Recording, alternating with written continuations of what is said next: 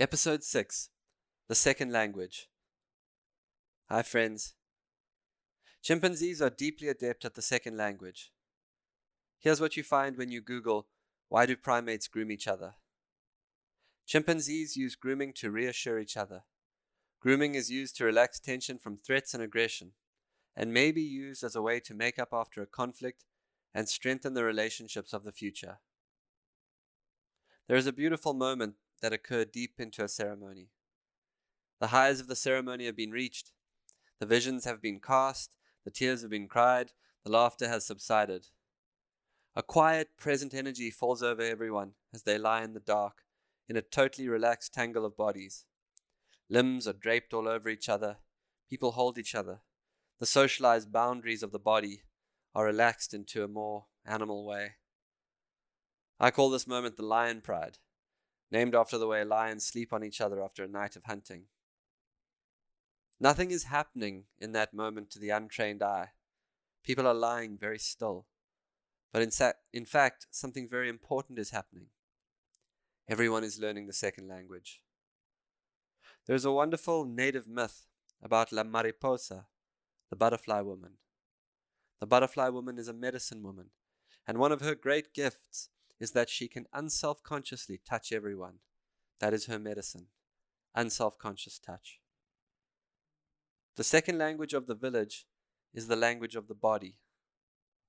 The second language occurs as the group lets go of the socialized patterns of the society. All of the rigid polarities of men and women, attraction, professionalism, ageism, give way to a more human and simultaneously natural way of being. A way in which we lived for thousands of years as extended clan groups, as the human primate. In ceremonial spaces, if the space is well held by elders, sitters, and people who understand ceremony, there is an innate sense of safety in the physicality. People in the ceremony who know the second language well will teach it. They'll redirect and transform anything inappropriate or misguided, while they help people ask for what they need and at the same time set clear boundaries. People are learning to be together again in a more naturally primate-like way in ceremonial spaces. In groups of people that have ceremonied together for a long time, there is a deep affection and a lot of totally non-sexual physical contact. The feeling in a group that's been together for a long time is the opposite of the feeling of innate awkwardness that you find at, say, for example, the first day of a business conference. Learning the second language through ceremony expands our circle of affection and support. It allows for a flow of masculine and feminine energy. When people touch each other, energy moves. And you have to ask yourself, when did places for physical contact become so tightly constrained in our society? In certain instances, when it comes to acts of healing, words can in fact be a limitation. Recently, an 80-year-old woman came to a ceremony I was sitting for. She lived alone, and so in the context of modern life, it had been years since she had been touched. In the ceremonial context, however, people would come and sit next to her and hold her hand and hug her. They were drawn to her elder energy. She had soft hands, and when she touched you, a cool current of healing energy would flow off of her. The healing that she both received and gave that night was way deeper than anything that could be spoken. It was more of a transmission of codes from nervous system to nervous system. All night she sat quietly in the second language, in a conversation much deeper than words. On another occasion, I worked with a woman who, although she had done years of talk therapy, could not cry. In the ceremony, a man the same age as the brother she had lost came over to her, sensing the blockage in her, and asked if he could hug her. Hesitantly at first, she said yes. He held her for a long moment, and then he held her some more. And quite suddenly she broke. She sobbed and sobbed, moving years of blocked grief. Part of letting go was that she needed something to let go into, and that's what she found in that moment. a container that could physically, literally hold her, that she could release the grief into.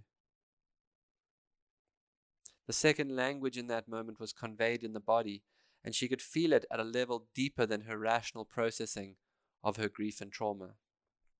Here is what I am saying. The more socialized a space is, the less touch there will be. The more natural a space is, the more touch there will be.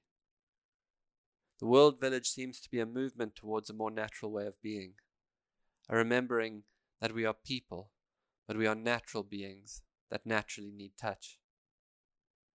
The language of touch is a healing language. It's a critical component of village making. And I understand the scope of inbuilt taboos in what I'm saying. We live in a time of so many revolutions, awakenings, and liberations and polarities.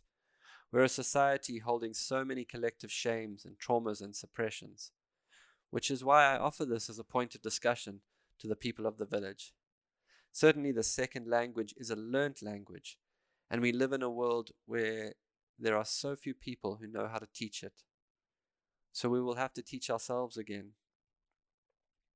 You might ask yourself, what do we do with that?